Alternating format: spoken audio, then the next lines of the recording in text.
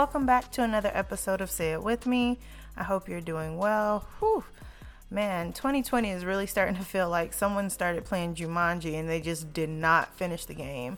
I mean, it's so important to take care of yourself. Please make sure that you're taking some me time from work and just being in the house. Whatever it is that will help you be the highest version of yourself, please make sure you're doing exactly that because you deserve it. Now, so I wanted to dedicate part 2 of the Black Lives Matter series to two special individuals who dedicated much of their lives to the progression of forward movement for the Black community. Both John Lewis and Reverend C.T. Vivian championed for equality and justice. Now, John Lewis was a civil rights leader who served in the United States House of Representatives for Georgia's 5th Congressional District since 1987, if you didn't know. And Reverend C.T. Vivian was an early civil rights organizer and field general for Reverend Dr. Martin Luther King Jr., and his Southern Christian Leadership Conference played a role in the historic struggle for racial justice. Now, they both transitioned from elders to ancestors on July 17th, and I'm sending love to their family and friends during this time. I'm so grateful for all the work that they have both done for the community. They endured so much for individuals like myself, for us to have a better life. I hope to be a part of the change that continues to do the work in which where they left off. Now, I wanted to end this dedication with a quote from John Lewis. It reads, "Do not get lost in a sea of despair. Be hopeful. Be optimistic. Our struggle is not the struggle of a day, a week, a month, or a year. It is the struggle of a lifetime.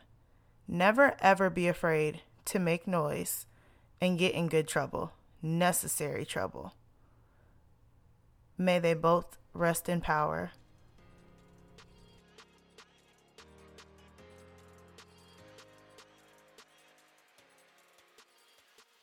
Now, getting into it, I just want to say that the fight for forward movement is still happening. It doesn't stop, and it hasn't stopped just because the media doesn't cover protests as they once were. Consider this your friendly reminder that Black Lives Matter.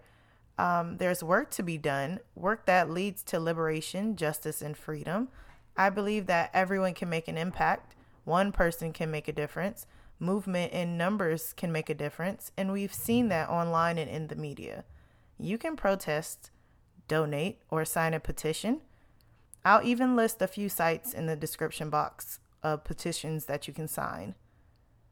Now, once again, shout out to my friend LGM for collabing with me on this series, and I wanted to share with you his words on forward movement. It reads, "There is a monumental shift coming. For us Black people, this will be another stage of growth and adapting as a community. So as we move forward, we have to acknowledge and accept that many, if the majority, chooses not to understand the fight of our people. We have to get back to relying on one another, uplifting, supporting, holding each other accountable within our community. We have to see the value in ourselves. The economic power we have, the cultural power we have to stop being so overly dependent on outside forces and recognize that we are a force in our own right.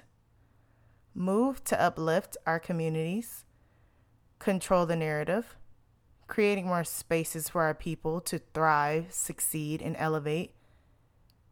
There's also community wealth that can be generational wealth as well." So with that being said, I feel that shift that my good friend mentioned, that shift is now. There has always been a need for work to be done. However, now is the time more than ever. Now is the time to act. That fire within you, feel that fire within you. That fire for change. Be an inspiration to others. Be a light to others. We have the support of those before us, our ancestors. They have paved the way for all of us to live a free life. As John Lewis once said, the civil rights movement was based on faith. That same faith runs through our veins. We have a commitment to our freedom and the freedom of our people. Reverend C.T. Vivian even once said, "People do not choose rebellion, it is forced upon them. And revolution is always an act of self-defense." So consider this our revolution. We are defending ourselves, we are defending our communities, and we are defending what is just and right. So I'll leave you all with this. My hope is that you play a role within this monumental shift. We are not free until we are all free. Do not be afraid to speak loud and proud for what you believe in. Our future, that's up to each and every one of us. So let's get to work. And with that being said, until next time, bye.